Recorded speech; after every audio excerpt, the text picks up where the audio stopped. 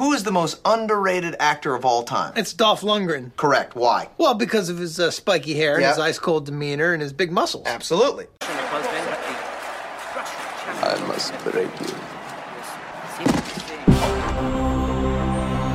Welcome to I Must Break This podcast. This is the Fan Podcast, celebrating the cinematic career of action legend Dolph Lundgren.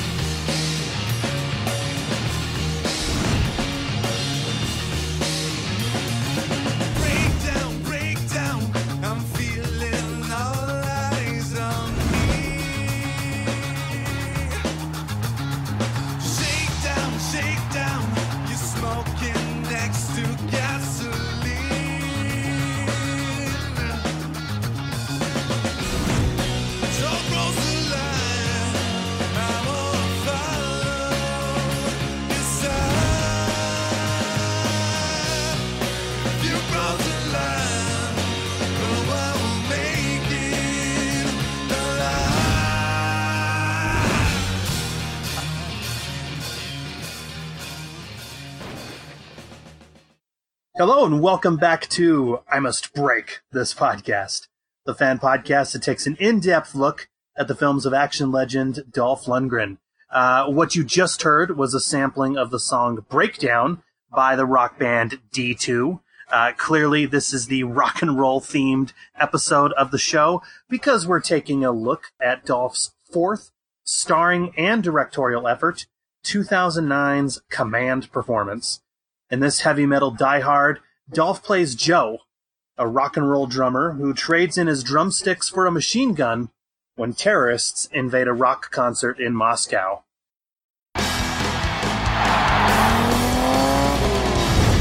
In Russia, America's biggest pop star has come for the Command performance, and the president and his daughters are the guests of honor.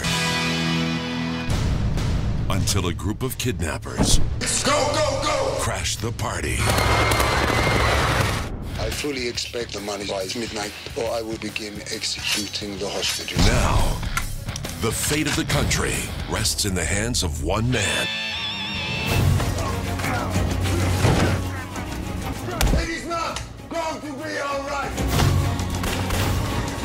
I must come for reckoning. Dolph Lundgren. Command performance. I guess the show's over.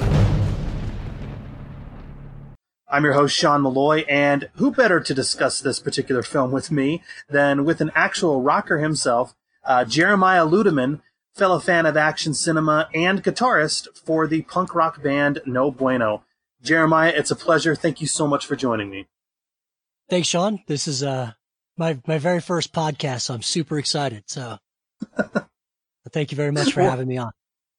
Well, first of all, tell me about your band, No Bueno, because actually, we probably should back up a little. It's kind of amazing how when you meet certain people and certain people kind of come into your lives, it's kind of odd how it happens. But it was pure coincidence or whatever. I'll just let the listeners and everybody know. You and I are both family men who dabble in some hobbies and passions, we'll say. And yeah, when you and I got to talking or whatever, you told me about your band. I told you about my podcast, and it was kind of wild because you said, well, I'd love to be on the show. I haven't seen a heck of a lot of his movies, but I do love and appreciate the action movies, especially of the 80s and the 90s.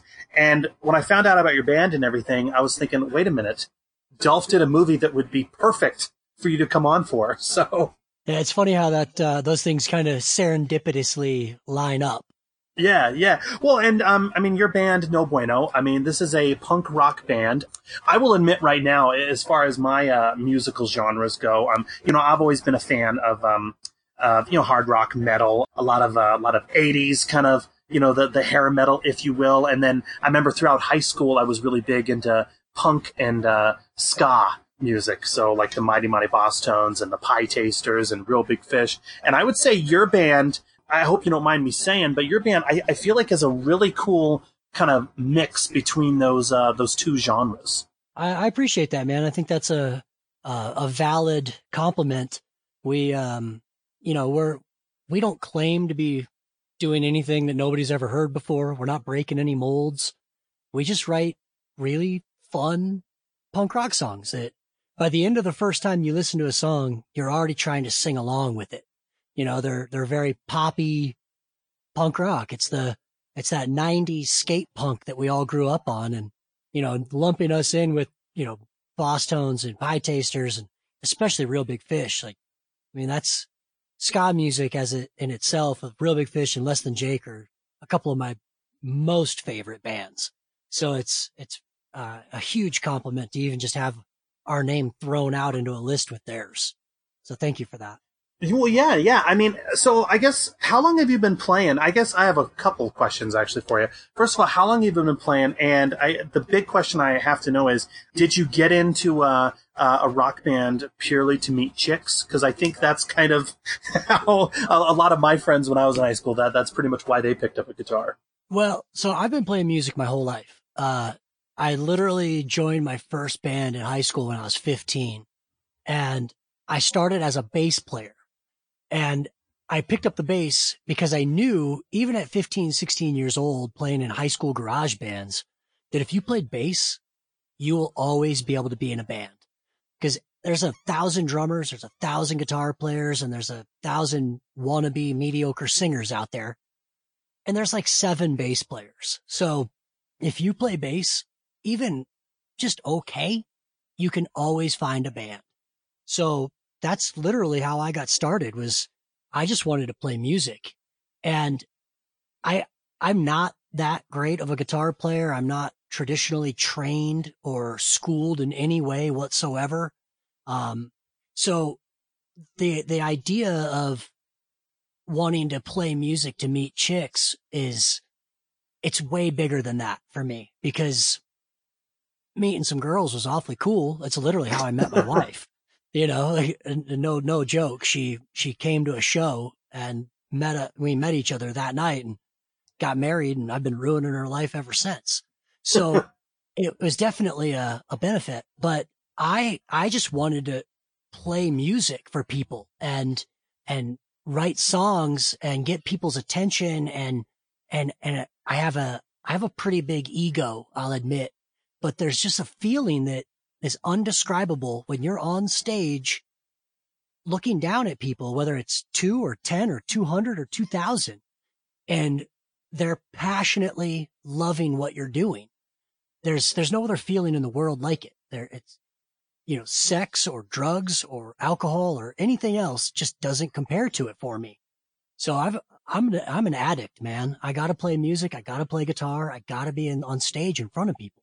Well, yeah, I mean, I knew that this would be the perfect fit for you, because, you know, I have a lot of questions regarding this film, particularly the inner workings of the business in terms of concerts and rock bands and everything like that. So I'm going to kind of be referring to you as the expert of sorts. But I guess my first real big question right now that'll get out of the way is, okay, you're playing at a show and it gets taken over by some terrorists, some bad dudes come in.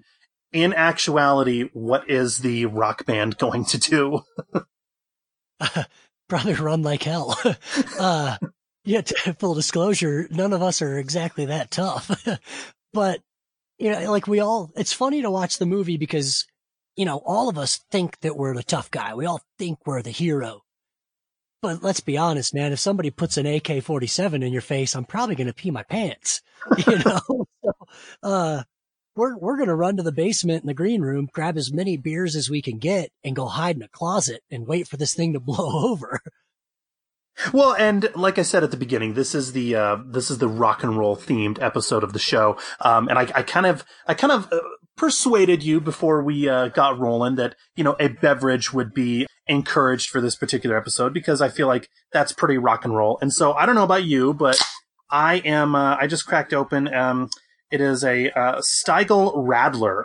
It's funny. I found out about Radler through one of my other cinematic heroes, Arnold Schwarzenegger. I was watching a video on YouTube where he's given like a tour of his kitchen, and he told everyone that Radler was his favorite beer, and I've been drinking it ever since. I'll admit I'm a bit of a follower, but it is quite tasty. What are you drinking?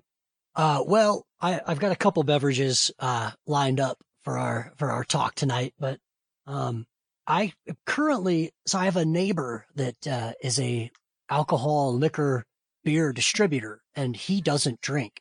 So he is generous enough to unload his unwanted booze into my house, which is an awfully nice benefit of having Big E as my neighbor. So he's always got these hard to find limited edition beverages. And I currently have a Stone Ghost Hammer IPA, which the name of it is just, Ghost Hammer just sounds so badass, you know? Yeah. It just seemed like the perfect beer to start off with for our talk. Yeah, that is a really good companion piece there. Is Stone Brew, that's the one where like the logo is like a gargoyle, right? Like a demon or something, correct. Right? Yeah. Exactly. Yep. Yeah. And I'm not even an IPA guy necessarily, but some of these Stones are pretty good. Very nice. So, okay, so if we could please, let's take a look at, cause I know that you and I were both kind of raised on a lot of these films, and I know that, when we first got to talking, I don't know if Dolph was always, your go-to action guy, but I know you're a huge fan of like Bloodsport, right? Is it fair to say it was Van Damme kind of your go-to, your go-to star in when you would watch a lot of these action films? Were you an Arnold guy, a Stallone guy, or did you even go to Seagal? I did all of them, man. One of my earliest memories of being a little kid and being introduced to films was, I can't remember which one of my uncles it was, but one of my uncles sat me down and we watched, it was a Chuck Norris movie. He was invading a Vietnam camp or something, and there was like 3 of them. And Missing in Action. Missing in Action, yep. Yeah. And like, I just remember Chuck Norris, and I grew up in martial arts, you know, my Uncle Joe was a black belt taekwondo and a bunch of other martial arts. And, you know, he kind of showed me the ropes of training and fighting. And so growing up, that's all I wanted to do. Like, I wanted to be a fighter. So, but Van Damme was my dude. You know, like I watched all of his movies. I watched Kickboxer and Bloodsport probably once a week for about 5 years straight. You know, so, and I think I told you about my Bloodsport shirt that I had made. Yes, but remind me again, because it's with it's with Ogre, right? Correct. Yeah. And nobody ever gets it because Ogre was, he's obviously famous from the Nerds movies, but he played Jax in Bloodsport.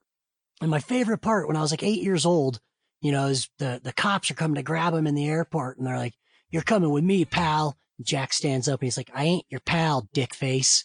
You know, and my 8-year-old brain just thought that was the funniest line in the history of cinematic, you know, screenwriting ever. And so I literally made a t-shirt of that screenshot of him pointing at the guy and it says, "I ain't your pal, dick face." And every time I wear it, people are like, "Oh, the guy from Nerds." I'm like, no, it's Jax from Bloodsport. Come on. But nobody's still, to this day, nobody's ever gotten that quote and gotten that movie right from the shirt yet. Well, you have one up on me, actually, because I've seen Bloodsport at least a dozen times, I'd say, but I do not know the character's name, hence why I called him Ogre, actually, sadly. But but yeah. Now, how about Dolph? Okay, because obviously you are familiar with Dolph. Where has he always ranked for you in terms of the action heroes, and what films of his had you seen? Because I think it's fair to say this particular film, not only had you not seen it prior to your viewing, but you hadn't even heard of it before, right? So what? Tell me about your experience and your exposure to him and how he's ranked for you. Well, full disclosure, you're right, I had never heard of this movie. You know, Dolph, one of those characters or one of those actors that he was almost as big as the rest of the guys in the 80s, but not quite, so when, and he kind of seemed like I don't want to say disappeared, but he was a second-hand man in all of the big 80s movies. Like obviously Rocky, he was the second star. And is that Rocky 3? 4. 4. Yeah. Okay. He was always just a guy that you would see around. And then, I don't know, maybe it was, I'm trying to think of which one came out about 10 years ago. And it's the movie with all of there's like they got all of the best top 10 action stars of the 80s back together. The Expendables. The Expendables. Yes. I love that movie. Thank you. There it is. So he just kind of showed up for me. Like he was an actor that I just forgot about or wasn't following or paying attention to for the better part of 15 years. And then he showed up in the Expendables and it's like, dude, there he is. Like that guy kicked ass, so it was cool to see him making a comeback in major motion pictures. That's about where my experience with Dolph as a leading man kind of gets connected. Well, I'll give you a little bit of background real quick. I mean, because I think it's safe to say around the time this film went into production, Dolph was pretty much exclusively in the direct-to-video world, the direct-to-video market, if you will. And so his films were obviously going direct to, before DVD, VHS, and then, going straight to DVD. And so it was around this period where while they are being made for lower budgets and they were being made for more select markets than if they were going theatrical, he had started stepping behind the camera and he had started writing a lot of his own scripts and he had started directing a lot of his own films. Because I think around this period he was kind of saying, all right, look, if these are the type of films that I'm going to be getting, if I'm going to be getting these kind of lower budget, more independent films, well, then I'm going to be the guy directing them so that I can make sure that they, stand out and look as good as they possibly can.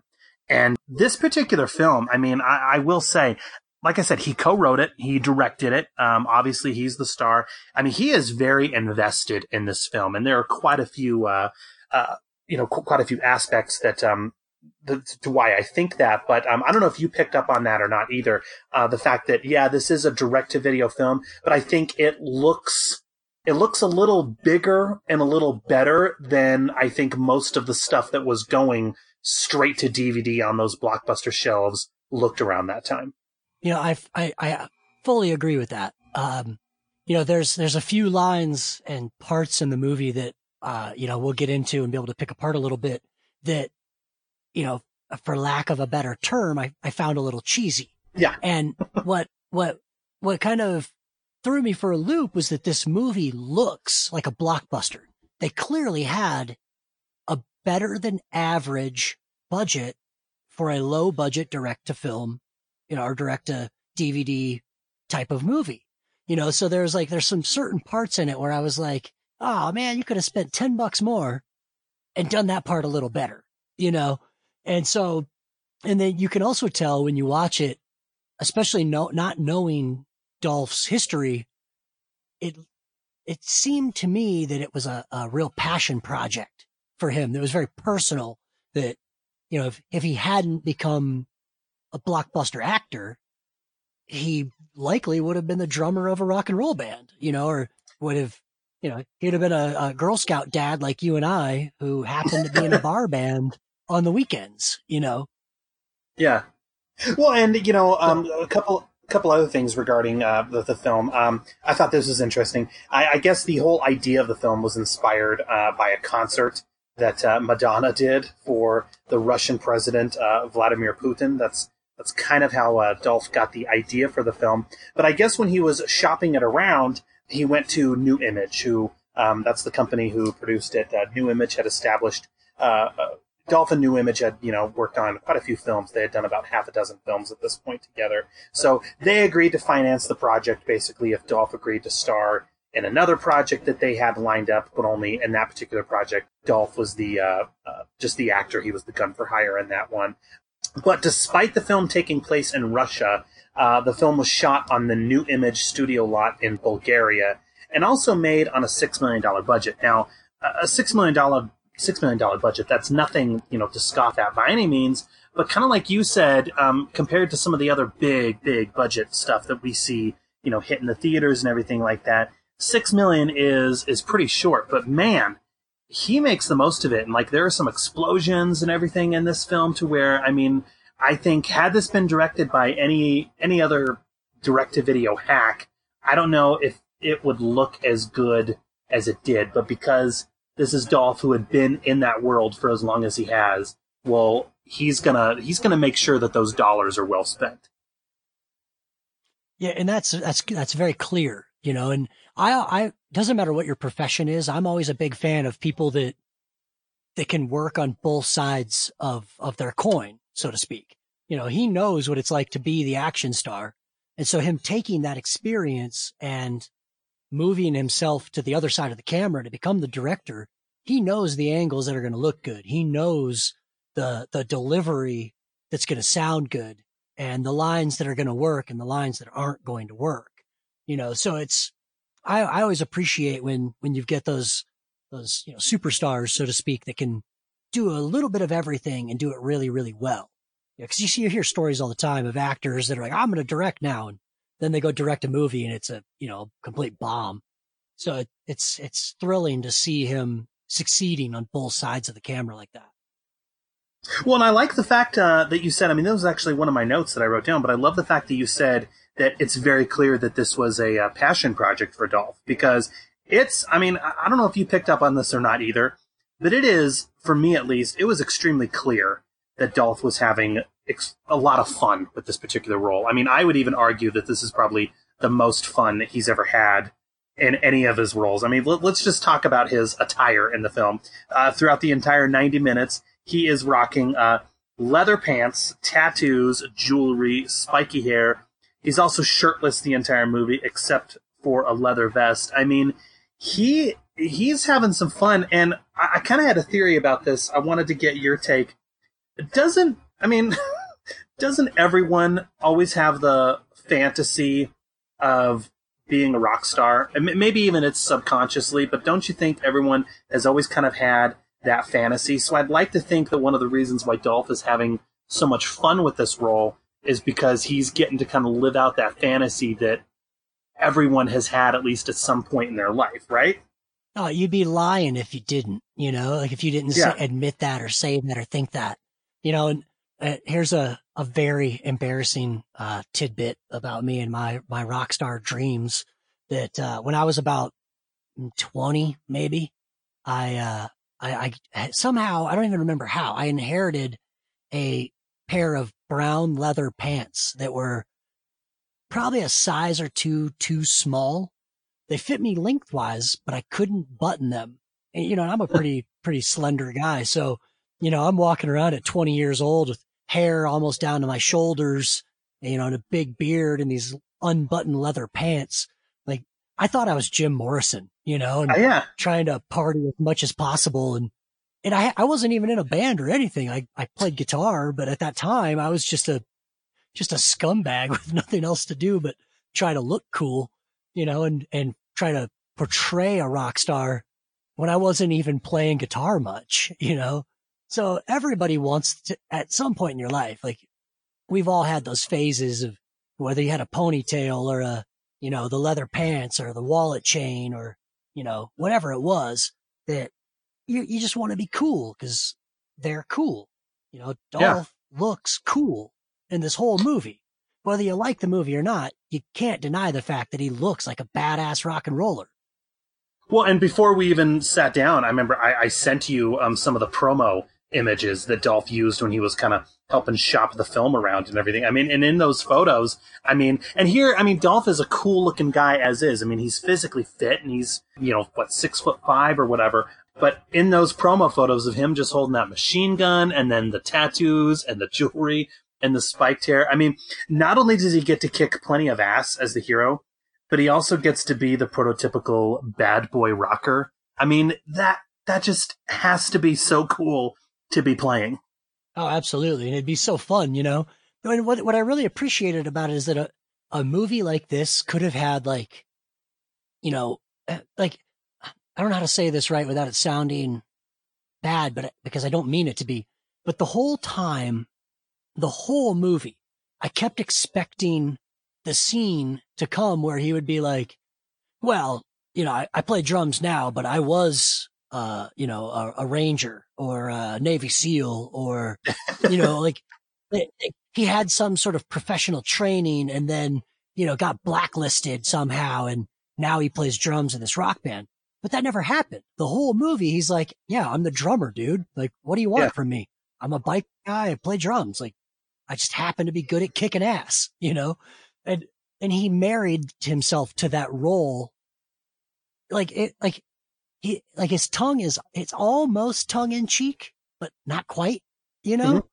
So I thought it was really, really fun that the whole time, like that part never happened, that he was just the rock and roller the whole movie. There was no, wait, should we be giving spoilers away? I don't know if that was a spoiler or not.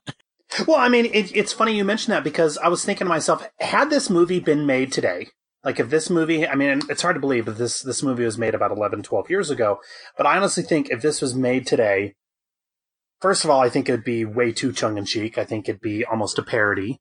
And I also think what they would have done is they would have cast an actual rocker, someone who, is known for their musical talents, and then we're watching them kick ass. But instead, they're going the other way by casting an ass kicker and having him play the rocker.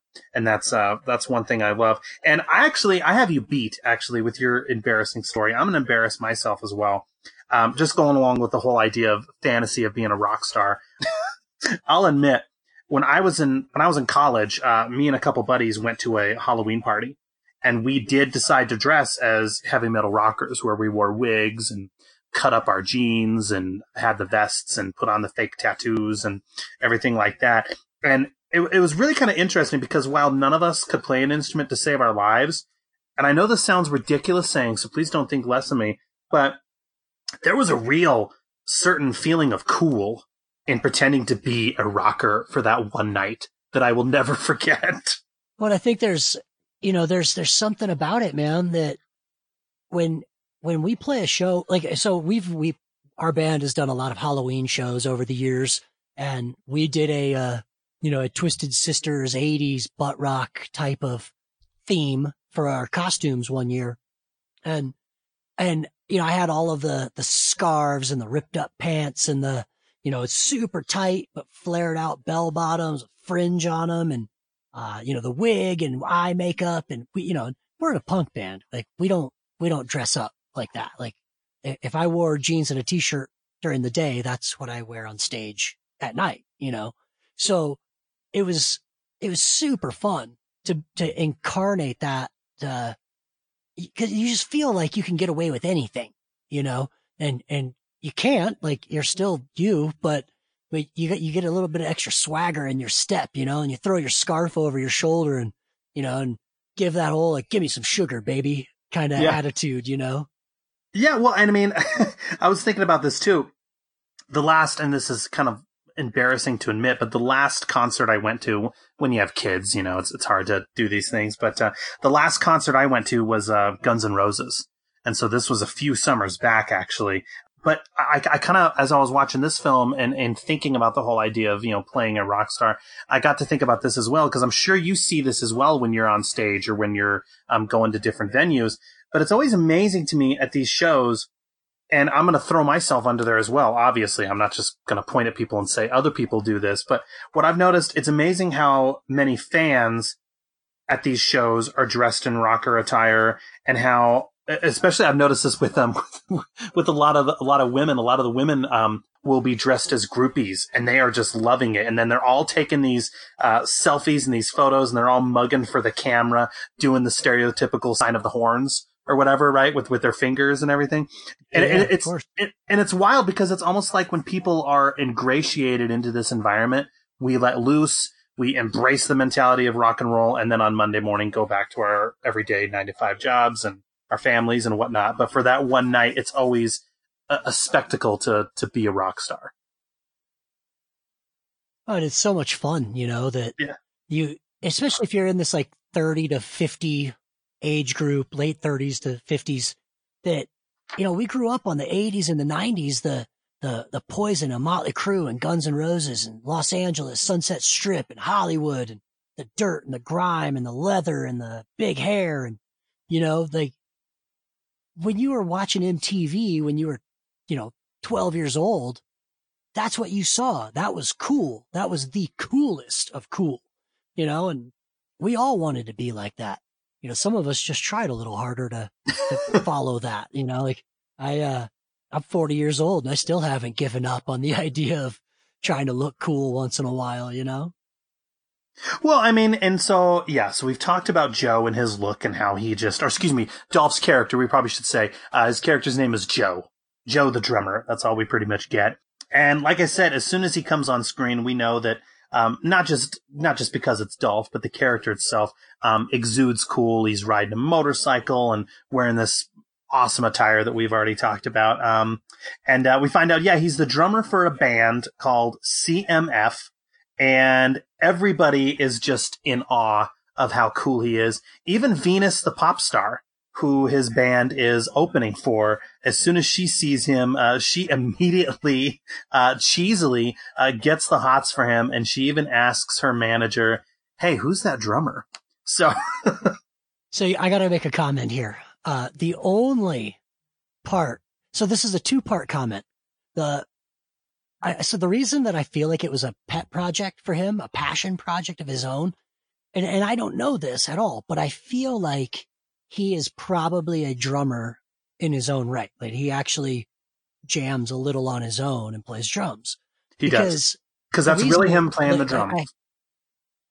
And you can tell that he wasn't just banging on random drums. Like he was hitting the right drums at the right time, But the funny thing is in the rock and roll world, the joke is always that, like who knows who the drummer is? Nobody cares about the drummer, like, and I'll be honest with you, the drummer is probably like, there's a million okay drummers and exceptionally great drummers are few and far between. And they are the single most important person in the entire band. They're more important than the singer. They're way more important than the guitar players because they control everything on stage. They control your tempo. They control your attitude. They control it when you start, when you stop. Everything is in their power. And the rest of the band has to follow them. They are in charge. But as soon as you get off stage, the singer and the guitar players get all the attention, and all the girls and all the high fives and the handshakes, like if you think about Spinal Tap, I mean, they did it best that, the drummers, like I think they spontaneously combusted like 13 drummers or something in the course of the movie, so to have, that's the only part of this movie that the whole time I was like, the drummer doesn't get the chicks, man. Yeah. Cause, like he should have been the singer. He should have been the lead guitar player. But that's how I knew that he was a drummer in real life because he played the drummer in the movie and the drummer got to be the star, which doesn't really happen that often. Yeah, I mean, sorry to interrupt you earlier, but this is Dolph really playing the drums. And that just kind of goes back to what we were saying earlier about how, like you said, this was a passion project. This was something that he was, heavily invested in. And one thing that I haven't said that I probably should, mention as well is back when this came out, again, direct to DVD, Dolph hit the marketing train pretty heavily with this one. Which for a direct-to-video film that you're gonna, see hitting the shelves on Blockbuster, that's gonna be its big premiere. You don't see that in terms of marketing, but Dolph, God bless him, he did interviews on shows on Red Eye, on the channel G4.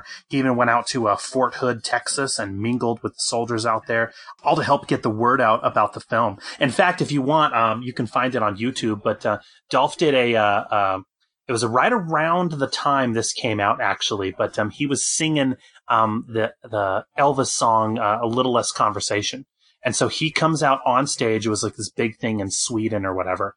And so he comes out on stage and he's singing the song, A Little Less Conversation, and he does everything. He karate chops some bricks, and then he runs over to the drums and he does a drum solo, and he's dancing. I mean, he is I'm sure you know that he's extremely intelligent, but the guy's also extremely talented as well. Come on, baby, I'm tired of talking. Grab start walking. Yeah, come on, come on. Come on, come on. Come on, come on. Don't procrastinate, don't articulate. Girls get late, don't wait around. Yeah.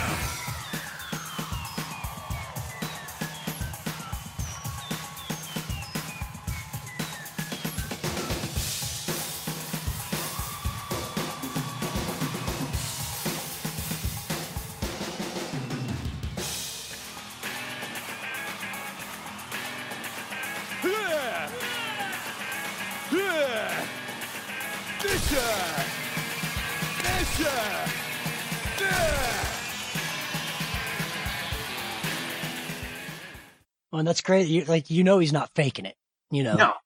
And that's what I think is cool. Cause in the rock and roll world and in this action star movie world, it would have been so easy, like you said, to just cast a rock and roll guy that everybody knows and let his star power as a singer carry the movie as he's a real singer, but he's a cheeseball actor, or he's not like Jared Leto pops into my head right away because he's an amazing musician for 30 Seconds to Mars and obviously an incredible actor from, Fight Club and a million other amazing movies.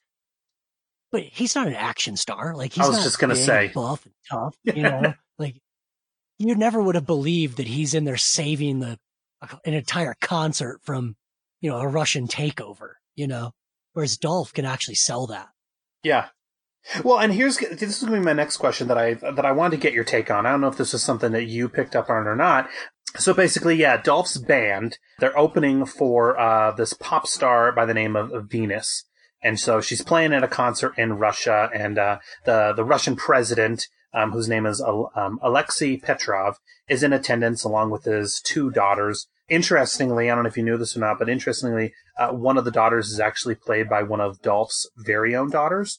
So I thought that was kind of cool. But the thing I had to ask, because I thought this was kind of odd, in your experience, Jeremiah, playing venues, have you ever opened for a pop star? That's one thing that a heavy metal rock band playing alongside a Britney Spears type doesn't necessarily sound plausible. I would think that these two genres of music wouldn't even cross paths, or no? I mean, what was your feeling on that? I am so glad you brought that up because as a musician, I have played on some really strange bills over the years. I've always played heavier music, heavy metal, punk rock related music. And, we've played with some country artists. We've played with some hip hop artists over the years. We've played with some poppier artists over the years, but like the stark difference of a fully choreographed, probably lip syncing while they're dancing, legit pop star having a heavy metal band open for them, it's almost impossible, and like, even if you go to nowadays nobody's going to anything, but in our current, concert going, a lot of people go to festivals, and it's really cool to go to a festival these days and you can see, The Cure and Weezer and Wu-Tang Clan and Slayer all at the same show. But that's a big festival where there's, 40 bands playing all day long on 3 different stages. That doesn't happen very often in a single show event. But the way I sold it to myself is that, at least for Command Performance, was that the president, the Russian president, his girls were obviously a huge fan of the pop star. And I just had to tell myself that they were also a huge fan of, is it CFM? Was the name of the band? Yeah. So, CFM. Okay. So that makes sense. So there was like a special event that the president decided, to make my girls happy, I'm going to have these 2 bands play for my daughter's 13th birthday, or whatever it was, and that's how I sold it to myself to be plausible. Well, I mean, and so the character of Venus is, and I I think you've gotten me to come around on it, Jeremiah, because that makes a little more sense, actually. Because I was just thinking to myself, okay, that Guns N' Roses concert that I went to a few years ago, I could not imagine if it was GNR opening for, I'm trying to think of who some of the poppy stars are nowadays, the young gals like Taylor Swift or whatever. I don't know if I could see that. Of course, Axl Rose he's about money, so I guess I could see him doing that, actually. Oh, and talk about it. What a great daddy-daughter night. You know, Taylor Swift and Guns N' Roses, you know. That's a family outing right there. Well, I don't know if you looked her up or not, but I do remember this reality show when it was on. It was In Search of the Next Pussycat Doll. I guess the Pussycat Dolls, it's like a dance crew. I don't even know if they're still around or not. But the actress who plays Venus, her name is Melissa Smith. She was on that show, on that particular program, and she's gotten quite a few film roles ever since. But the song that she sings, that is actually her singing it. Now, granted, I'm assuming she's lip syncing it in the film, but you can find it on YouTube. That song, "Lost in Love," is the name of it. That's really her singing it. So she does. She also they cast a gal who has some singing talent, we'll say. I'm lost in love.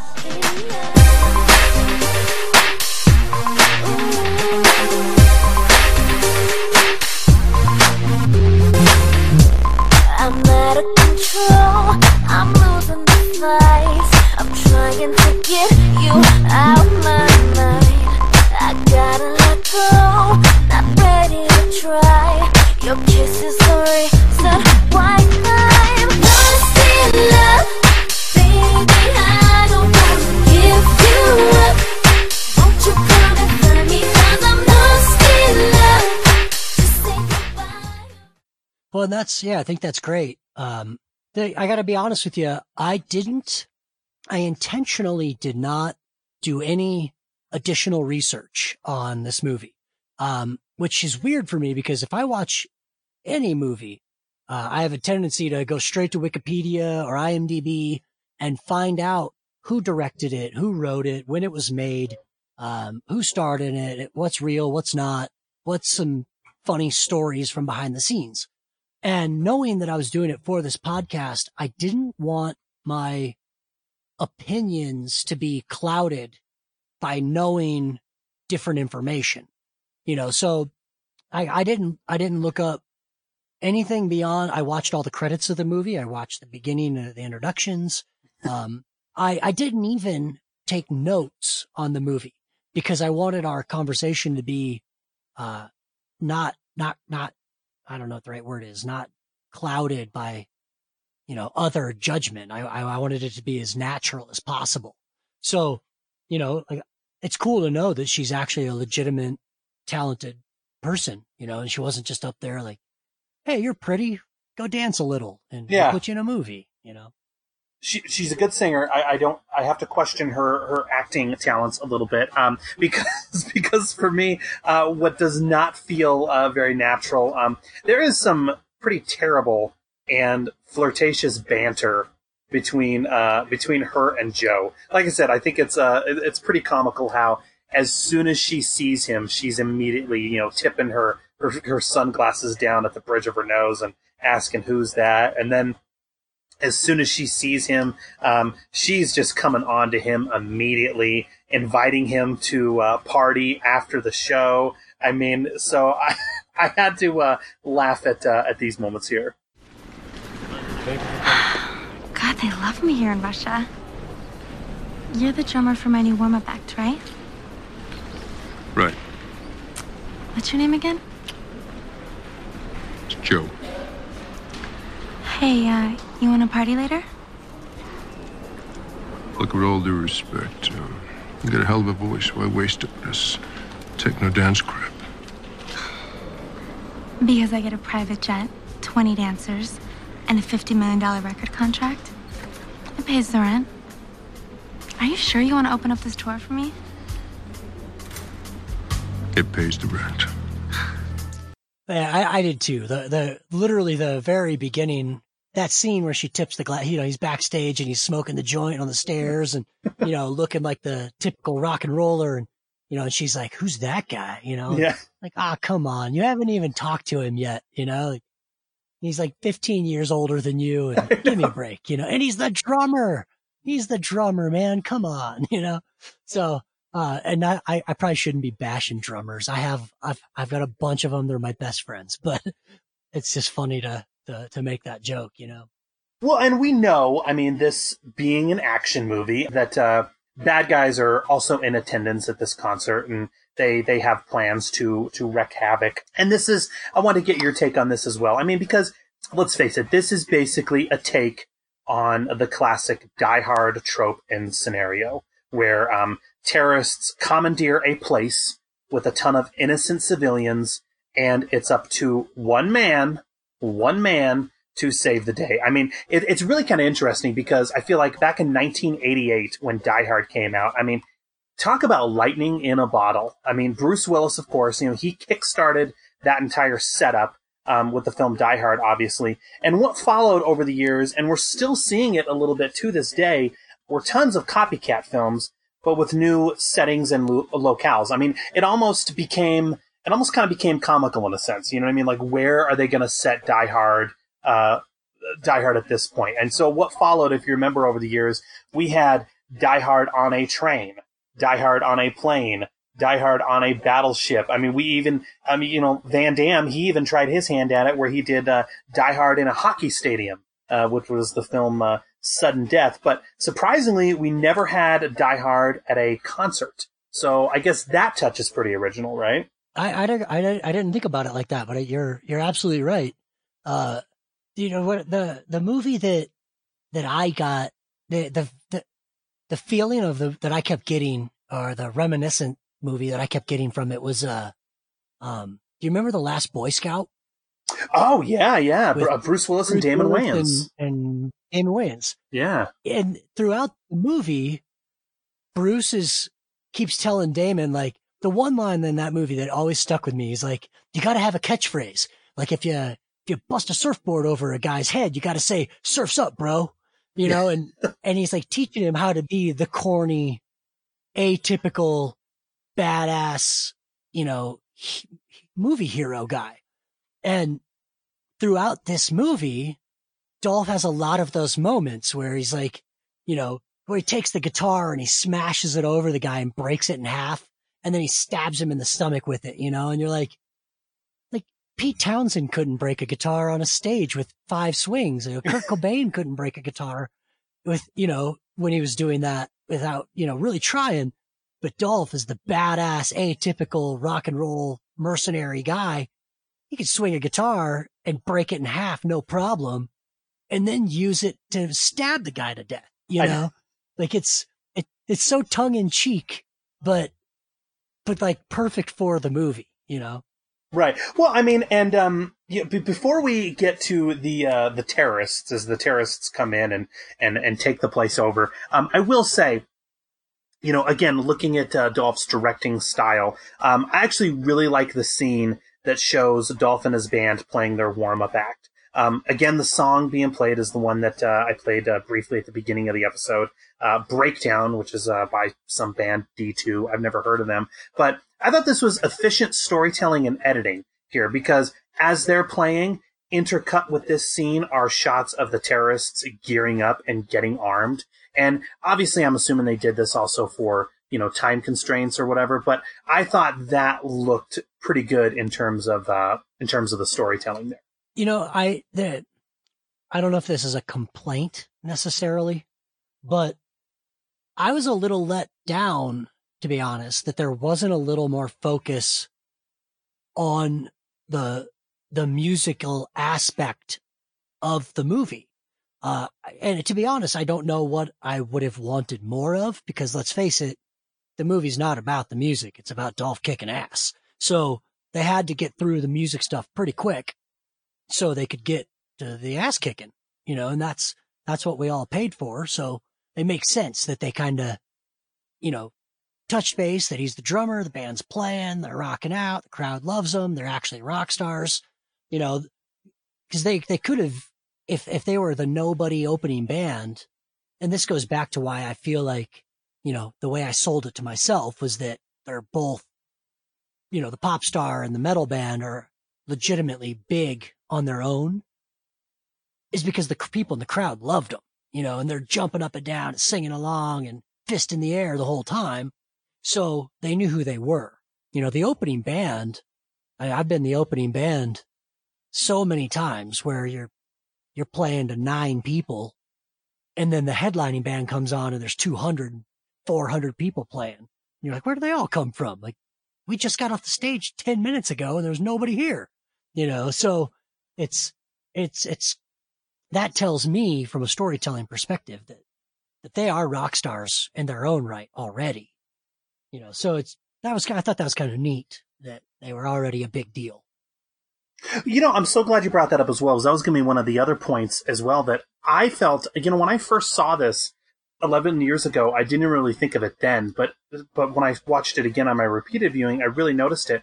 I mean, obviously, I know that this is Dolph's movie, clearly, but I'm also surprised at how his entire band is jettisoned in the movie and tossed to the side. I mean, not only are they completely MIA from all of the action, but we're never really even given any character development from them at the beginning of the film at all. I mean, and I was thinking to myself this as well. I mean, they could have had Dolph team up with one of the members of his band, but no, he teams up in a sense with one of the Russian president's security guys or whatever. But I mean, did that kind of disappoint you as well? I was kind of like, what in the hell happened to Dolph's band? I guess they're cowards, right? They ran away. I literally thought the same thing. I was like, and again, I feel so bad because I keep beating up the drummers here, but the joke, the easy joke would have been to have the singer and the drummer team up just long enough to get the singer killed by a bad guy, you know, so then Dolph would have this like, you know, like, how dare you? I'm going to avenge my singer, you know, kind of to drive him, you know, cause he had the flaw to me, other than the fact that he's just a badass and he can, you know, beat people up and kill people pretty easily. He really has no drive to save the day, you know, like, and that's the one thing that I like, we never met the band. We don't know who they are. We don't know where they went. They don't know if they got killed. They disappeared. Like, they just kind of weren't there. And the whole time I was like watching that beginning, I was like, oh man, that would have been such a good inside joke to the rock and rollers of the world to, you know, to kill off the singer because he's not tough enough to be the hero, but the drummer is, you know? Right. Well, I mean, this kind of goes into, I mean, the other question I was going to ask you in terms of rock and roll. So the terrorists, you know, they're clearly after the Russian president and they blast away at his security. And Joe, while all this is happening, Dolph's Joe the drummer is getting stoned in the bathroom. I mean, this is an interesting touch, as if his character wasn't enough of a quote unquote bad boy. Well, he's also going to be getting high afterwards, which begs the question to me, why go to the restroom? I mean, I get what this is doing. I mean, let's face it, what this is doing, this is allowing his character to be preoccupied during the takeover. And again, in all of these Die Hard in a blank films, if you think about it, the hero is always away and by himself. Hence why the hero is not one of the hostages who's taken captive, right? So in Die Hard, if you remember, John McClane was up in his hotel room sulking because his, you know, wife pissed him off. And then in Under Siege with Steven Seagal was he pissed off his commanding brass, and so he was punished and locked in the meat refrigerator for punishment. And so what that does is it gives your hero an easy out. So I get why they did that, but I have to ask, at the end of a show, is a rocker going to go get high in the bathroom by himself? I would think that he'd be, you know, having fun with his band, right? No. Well, it depends on the show. It depends on the night. And, okay. You know, I personally, on like playing music for people is a very cathartic thing to do. And some shows are amazing. Some shows suck. Sometimes the audience sucks. Sometimes you suck, you know, but sometimes it's exhilarating and everybody's on and the audience is singing along and and you're playing everything perfect and the band is perfect. And the high that you get from that is equal to the low that you can get from that. So after a show, I personally actually do go backstage or, back to the van or, wherever we're at and take 5 or 10 minutes to chill out by myself and recollect, cause the reality of being in a band is any art is very personal. And if you don't do your art at the level that you want it to be, then you're going to beat yourself up over it, even if nobody else in the room will ever know. Like, I used to have a problem on stage when I'd make mistakes. I'd roll my eyes. I very visibly would shake my head and roll my eyes to call attention to myself for screwing up, and it's like, well, why would you do that? 85% of the room doesn't know you just made a mistake. They don't even know these songs anyways half the time. So why would you draw attention to the negativity? And then I'd go off stage and sulk and be angry. And, then other times you'd play perfect. You'd be so good and feeling great. You'd have to go backstage and calm yourself down because you're just going to run out into the crowd and just start blabbering at people and, with excitement and and it's kind of addicting and it's fun, but you just kind of look like a jackass too. So it kind of makes sense that he had a really good show. He needed to take a minute to collect his thoughts, and he's obviously got this, teeny bopper superstar that wants to get with him after the show. So, he's got to collect himself a little bit, wipe off the sweat a little to get ready for the party later, Okay. All right. Well, you've gotten me to turn around on that. Thank you. Because that was the one thing I was thinking to myself. Okay. So you know what? That makes it a little more legit. That makes sense. So thank you. Yeah. It's funny because I didn't even catch that. Like I've recognized all of the examples you gave. The Under Siege one was always one that I was like, hey, nobody's going to put him in the freezer. Why would you do that? That's so cheesy. That's just not real. So, but I didn't even pick up on this particular hideaway moment. So it's cool you pointed that out. I didn't even notice it. Well, so, I mean, virtually every attendee and concert goer at the show leaves, but the terrorists do succeed in capturing the Russian president, his daughters, and a news crew, as well as Venus and some members of her groups of her pop group, if you will. And, the motives of the terrorists, at least in the beginning, are never really 100% clear, at least until the end. And as it turns out, spoiler, Oleg, who is the leader of the terrorists, so this is the big bad guy, he's taken revenge on the Russian president, because it turns out prior to becoming the president, Petrov was the prosecutor who was involved in the trial against those who attempted the failed Russian coup back in 1991. We didn't really talk about it, but at the very beginning of the film opened with a text crawl stating that in 1991 there was a coup that was attempted on the Russian president, and that was not successful. And so Oleg, I guess, was a young boy then, and his father was the one who led that coup. So not only is he taking vengeance on Petrov, but he's also trying to complete what his father couldn't do. I don't know about you, but I actually thought that this was kind of a fairly ingenious and creative touch, because so many times in these films, the bad guys come in and all they want is money. You know what I mean? I mean, that's kind of an easy out for a lot of these action movies. They want, $10 million.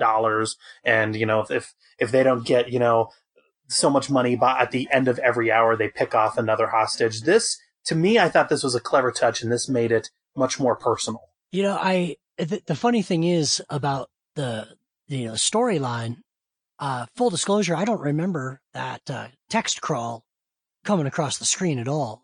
It just didn't register with me. And I actually had to watch the second half of the movie twice because I just couldn't put together his motivation. It goes quick. Because they make it very clear that this isn't about money. It's about revenge. And that part is clear. what the revenge was like, wait, was he like a cousin or something? Or was his dad was supposed to be the president or like, was he supposed to be the president, but he was only like 13 at the time? Like, I don't understand so I had to watch it again to put that all together.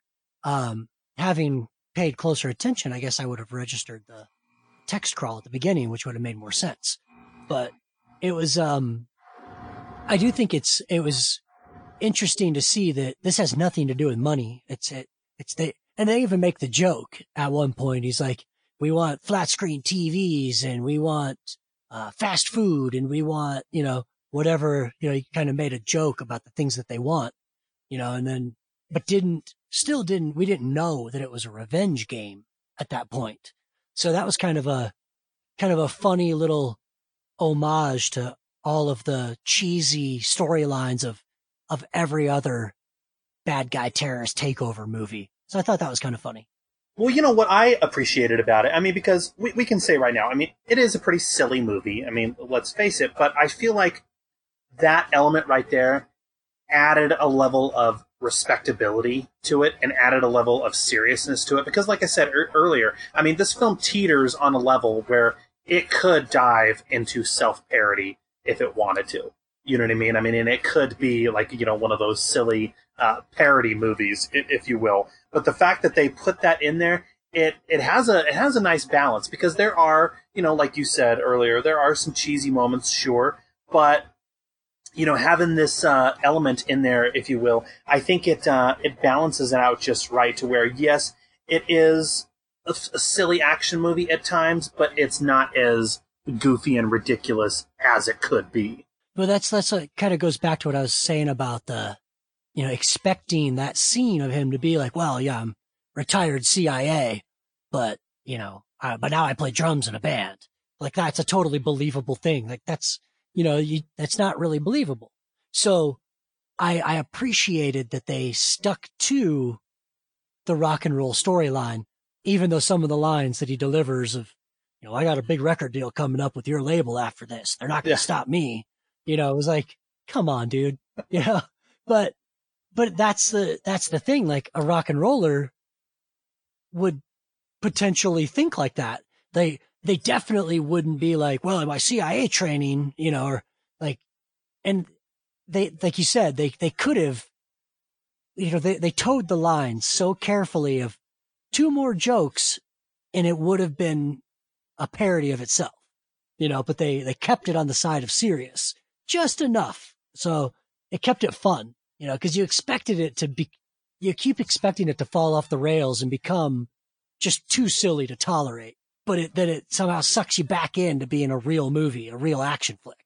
Well, I'm so glad that you brought up Joe's background in his past as well, because that's something else that I really liked as well. Because in so many of these movies, you're exactly right.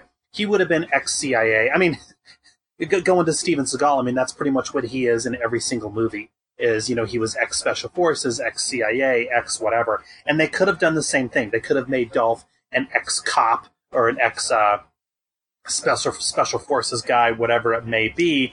But then that wouldn't really make sense about why he suddenly became a rocker. And so I loved the fact that we do get some background on his past because you do need, if your rocker character is going to be kicking ass, well then you do need some kind of background, no matter how loose it may be, that kind of explains how he is such a badass. And I love the fact that they state that he was a member of a biker gang back in the States. And basically, his brother was shot by some Colombian drug dealers, and then he killed them in retaliation. And afterwards, he fled the U.S. and has resided in Russia ever since. He's adamant about not going back to the States. And so I really liked this, because if this was any other movie, and again, if it wanted to be a parody, they could have made him, an ex, what is it? Like you said, ex-CIA or an ex-cop or whatever it may be, who just decided to moonlight doing drums or whatever. And that's always the joke, it's like the hero at his prime was a Navy SEAL, and at 35 he wanted to be a dog walker, right? And then has to save. It's like that. It's just not like, nobody quits the Navy SEALs at and they're at the prime of their career so they can go be a chef. You know, like that doesn't happen. So it was, I like I said, the same as you, I appreciated that they stuck to that, you know, storyline of him. He's been a troublemaker badass his whole life, and that led him to playing drums, you know? Well, and we get another little unique character quirk and touch. He also despises guns and refuses to be around them, hence his clever methods. We haven't talked about in detail his methods for dispatching of some of these bad guys. But yeah, he despises guns because that is how his brother was killed, and so he refuses to touch them. However, I thought it was kind of comical. He gets over this pretty quickly and takes no time in arming himself for the final act of the film. So I thought that was super funny too, that for a guy that you know, claims to have not touched a gun in, you know, what seems to be a very long time, when he finds that table full of guns and clips and ammo, he sure knows how to arm himself and get those guns loaded, you know, and ready for war really, really efficiently. You know, like I'd look at that table and be like, I'm not sure which one goes with which. Yeah. So how does this work again? So yeah.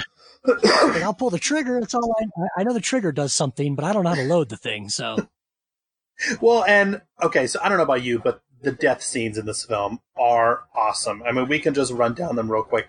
I love the death by drumstick scene where Dolph is on the ground and the dude is on top of him, and he takes the drumstick and what does he shove it up through his jaw and then it goes through his eyeball? That was awesome. Yeah, it's so brutal.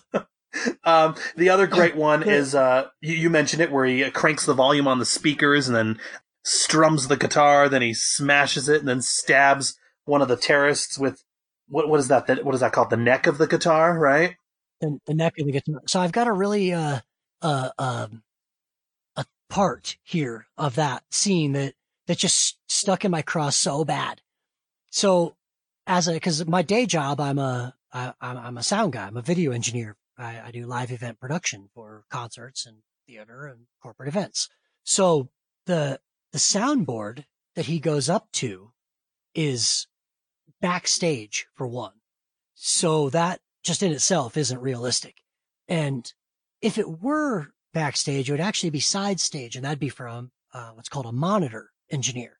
And that's the guy that does sound just for the band, just for the speakers that are on stage facing back to the band so they can hear themselves singing and playing. But that's the soundboard that he cranks up every single channel. Like it's like and another thing that's silly about it is that it's like a 16 channel mixer or something. And a live band has like a 42 channel or 64 channel mixing board. So that's like not even enough channels to do a concert of that magnitude. But then he cranks them all up at the exact same time to 100% and nothing happens. So what's silly about that is that the drums are still set up on stage. The microphones are still on stage. The other instruments are still on stage. So if he cranked up all of those channels, instantly something would have started feeding back. And then he walks out on stage and cranks that guitar and it, you know, gives the death rattle of metal and it goes out into the whole audience and everybody goes deaf.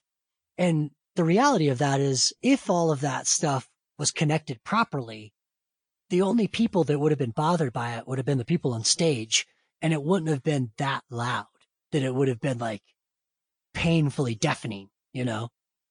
So that was the whole, like, and then he followed it up with breaking that's a Gibson Les Paul, like, which are known to break easier than some other guitars, but it would never in a million years break over somebody's body. But I love the fact that he did break it and then takes the neck of the guitar with the strings still dangling off of it and stabs it into his stomach. You know, I literally was watching the movie in my basement and was like, yes! It's so great. Cheered him on. It's so great. Well, I mean, I was all mad at him for how fake it was. And then when he did that, I was like, it's totally fine that was fake. That was badass. Well, and I also love the scene where, he stabs one of the guys in the top of the head with a huge knife. So basically this guy is attacking the president's daughter, who in actuality is actually Dolph's daughter, and just how he takes that knife and I can't think of any action movies where I've really seen the hero take a knife and plunge it into the top of a dude's skull. I don't know how practical it is, but my God, if it doesn't look cool, him doing it. Yeah, that was another one that really stood out, and I can't remember what, the bad guy that's, trying to hurt the daughter is like, he turns around, he's like, Oleg? Or whatever the leader's name is. And he stabs him in the head and he falls over. He's like, no. I know. Yeah. It's just like so perfectly that was one of those when I'm thinking of like The Last Boy Scout where he's like, that should have been a better catchphrase of, nope, looks like you lost your head, or something, Yeah, So I had to laugh at that. Yeah, Dolph gets some fun one-liners in this one. I mean, we haven't mentioned it, but yeah, when he kills the one dude with the drumstick, what is it he says to him? He says, watch the hair, dude. Yeah. And there's my favorite line of the entire movie, the best one-liner of the entire movie, in my opinion, is when he's talking to the pop singer, and he's like, well, I'm going to have to renegotiate my royalties after this, and she's like, how can you possibly be thinking of business at a time like this? And he's like, baby, dying's easy. Rock and roll is hard. I was like, oh man, that was a little over the top in the cheese for me. Well, I mean, the final fight in the film, I think, is choreographed pretty well. I mean, it's pretty much Joe versus Oleg, and they're wrestling and trading punches in the the cellar or the basement that's underneath the concert venue. So we have some broken pipes, so water is leaking, and they're thrashing around in this water. I think it looks pretty cool, and Joe gets the upper hand, and he is able to kick Oleg, where he impales Oleg onto a pipe. But Oleg is not entirely dead, as most villains are in these films. And so as Oleg is reaching for the gun, I thought this was kind of cool. It's the president who is able to blast him, thus killing him for good.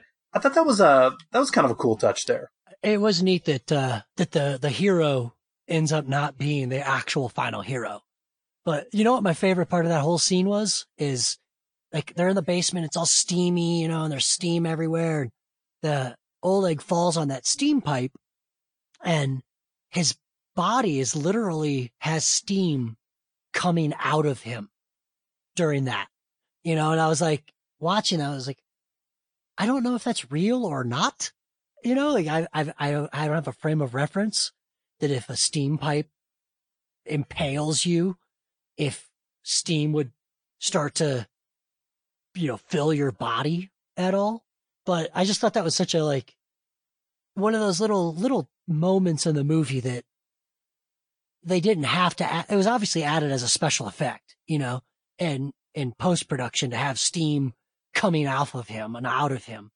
I was like, that's a neat little tie-in to what he just fell on, to make it look like there's a reason for it to be there, not just some, random pipe happened to be on the floor where he fell, Well, I mean, they're cribbing from Arnold Schwarzenegger in Commando, right? Because if you remember in Commando, that's how Arnold killed Bennett, was he threw that pipe into him and that impaled him against the wall and steam's coming out. And then Arnold gets that great line where he tells Bennett to let off some steam.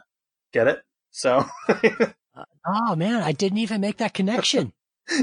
I love that though. That's great. There's a lot of little homages to their past, so to speak, throughout this movie. Well, the great thing about the character of Joe that I appreciated with this is while he does ostensibly, he is the one who saves the day. At the end of the film, it's everyone else is receiving all these accolades and everything. And Joe is just chilling in the back. He doesn't want any awards, any recognition, any accolades. I think maybe part of this is because, he doesn't want the recognition because he's maybe afraid that the states would get wind of it, right? So maybe that's it. I don't know. But instead, he's just chilling. It's the president's security who Joe teamed up with throughout the second act. That's the guy who gets most of the credit and the prestige. But Dolph does get, I thought this was kind of cool, the president awards him with a watch that is engraved with the phrase rock and load. So when I saw that, I had to like retrace my brain of the whole movie. If that was a throwback to a line somewhere in the movie, or if that was just for the watch.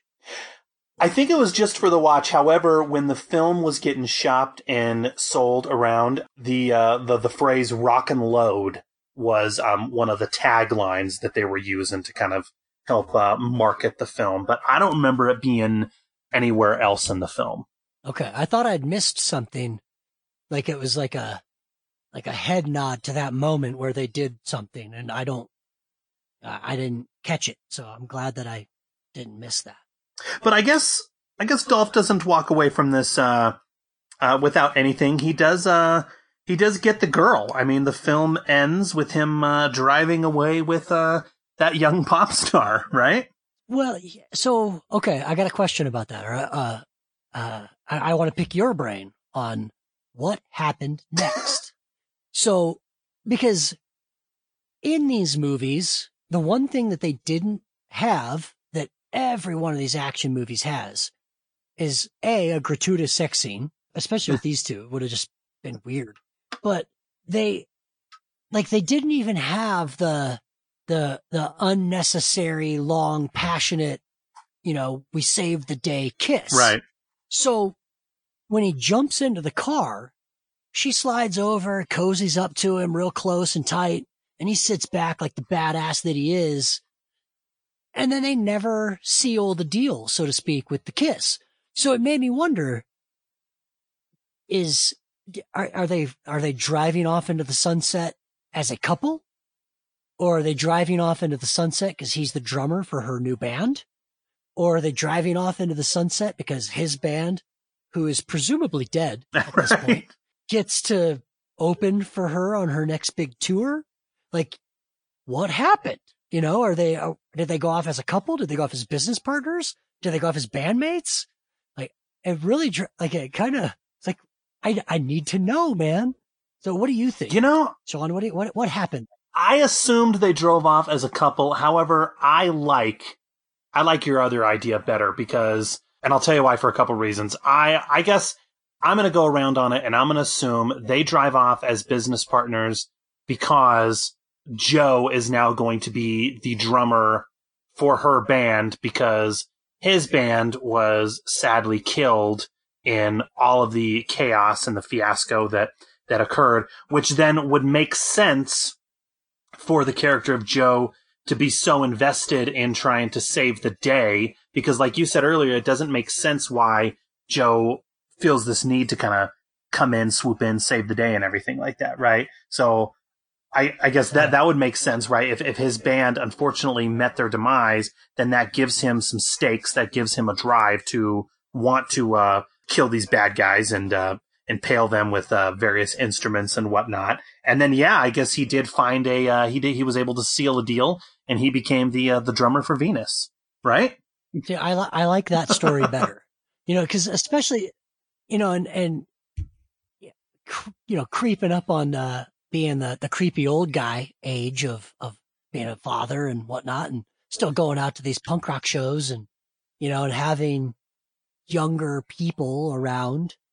The Dolph and Venus are so drastically different in age that the idea of them trying to be a couple just visually didn't work for me. I just couldn't see it for me personally. So I like our ending better. That they rode off into the sunset and he gets to continue being a rock star and she takes him on the next big world tour and they both made millions of dollars and had tons of fun. There you go. I like that. Well, that's an excellent segue, Jeremiah.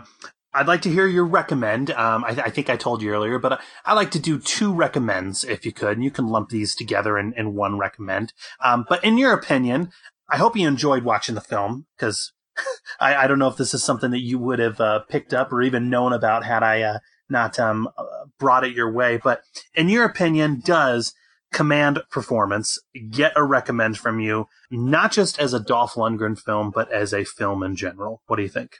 I think everybody should watch it once. And because it's just such a fun, campy movie. And there's, like we said, we've talked about it a couple times, that there's a few parts where you're like, come on, man. You know, like that could have been better. But as a whole thing, it's just a fun movie. You know, it's like, I can't even think of a good example. It's like Die Hard meets, what's a good rock and roll movie? I'm trying to think of the last good rock and roll movie I've seen, man. I can't believe I'm losing the name. The movie with with Adam Sandler and Steve Buscemi and Brendan Fraser. Airheads. Airheads. Yeah, it's kind of fun like Airheads, but kind of badass like Die Hard, you know? Yeah. So I think it's a great movie to watch with your buddies one night. I would not sit down with the wife and, you know, open up a bottle of Chardonnay and watch this movie. But, you know, if you partake in the legal fun stores in Colorado, you know, partake and sit back with a beer and a substance or two and enjoy this movie with your friends, because that's what it's supposed to be for. In terms of my recommend, I will say this is a fun, badass movie. I think one of the best things about it is how we talked about this, but how it effectively balances the overall silly conceit with a certain level of seriousness. I mean, this could have certainly gone into a much more goofy and slapstick realm had it not been taken seriously. But I think with Dolph being as invested as he is, he wanted to deliver something that was going to please fans and not be a mockery of the genre like so many other films might have done. I think the inclusion of the whole Russian coup subplot is a nice touch that gives the film much more respectability than you would normally see out of something like this. I think Command Performance is an amazing throwback to the 80s and the 90s action movies, which I think was its intent. Sure, its tongue may be in its cheek at times, but Dolph is delivering the exact type of action movie that he knew his fans and fans of action would want, while at the same time getting to branch out and play a new character. I think this one stands out as being one of his best movies, and much of that I think goes to the fact that Dolph is steering the ship on this one once again, pulling multiple duties both in front of and behind the camera. So yes, I will say this one gets a recommend, but I like what you said. It's probably best enjoyed with some buddies around and some beverages, kind of like you and I have been able to do for this episode. Absolutely. I wish that I could speak more directly to Dolph's specific films. Unfortunately, I haven't seen a lot of his direct-to-video flicks to be an authority on them. But, you know, based on this one, like you said, if you hadn't talked to me about this, I probably wouldn't have found it. And I'm really glad that I did, because it was a ton of fun to watch. And I've floated it out to a few buddies, like, you got to watch this and call me so we could talk about it, you know, and have a bit of a laugh. And, you know, like, that's the thing. Like I think I made the comment to you before that, you know, part of the time you're watching this movie, you're laughing with it, and other times you're laughing at it, which I think is fun. Like, it makes it like we keep saying that, you know, if they would have just pushed 2 or 3 more bad jokes into there, it would have been making fun of itself, and it would have lost the point of the movie. You know, so I had a blast watching. Yeah. Well, before I let you go, I know that we talked briefly. I am going to be closing out the episode with your latest tune, but is there anything else that you're working on, or anything that you want to give a shout out to, or what is going on? As far as the band goes, we're riding out this COVID-19 mess, waiting to see what happens next. We recorded 2 new songs in February, and we rushed the release of them. The one song is called The Outlaw Song. It's a very, you know, I hate to say country because it's not, but it's got a Western theme to it. And we made a very funny video with Tiger King. Oh, nice. Of Netflix fame. And I truly believe that it's one of our better songs, but the video's hilarious. So, the two of them together makes it really fun. But the song that, we've given to you it's called Dangerous Weapon. And, last year, about 2 years ago now, I guess, a very close friend of ours had a near tragic motorcycle accident and, nearly died. Was in a coma, head injury, all of that. And we wrote this song about the loss of a close friend and the fear that you go through not knowing if he's going to wake up at all. And if he does wake up, is he going to remember you? Is he going to remember his girlfriend? Is he going to remember his kids? Like that, you don't know, and that's a pretty scary thing to go through as a friend. And I don't think that there's a lot of songs out there that tackle, like there's a lot of songs out there that tackle that from a husband, wife, father, son kind of perspective. But, there's a selfishness of worrying about me when my friend is dying that people think about and feel that nobody talks about. And it's a really emotional thing to think about. So it's a really, really, really great song, and we're very, very proud of it. And it's officially being released on this podcast. It's not released anywhere else. It's not available on Spotify or YouTube or anywhere else. This will be the first place that people get to hear it. So we're pretty excited about that. I'm pretty honored for the opportunity to share that with you on this podcast. Well, hey man, it's it's an absolute honor, and things will get back to normal. I gotta believe, things will get back to normal eventually. And when they do, I will be in attendance at your next show. So, please, you'll have an extra, fan there, and, maybe I'll wear my Dolph shirt. So then some people can put me out saying, hey, I listened to the podcast. Thank you. Well, and you should, something we haven't touched on is, my wife made the logo for the podcast. So I feel like we should print a couple shirts, with that logo on there. And I would personally proudly wear that shirt everywhere I go, because I think it's such a cool looking logo. Let's do it. And I'm not just saying that because, because I have to, because my wife made it, but I truly do think it's amazing. Yes. So I'd wear that on a shirt. Yeah, no, she did an amazing job, and we'll definitely plan on that. But Jeremiah, thank you so much for joining me. I do appreciate it. And to everyone out there who is listening, please feel free to rate and review the show on iTunes, Stitcher, or wherever else you go to subscribe. We always appreciate the reviews, and we'll see you all next time on I Must Break This Podcast.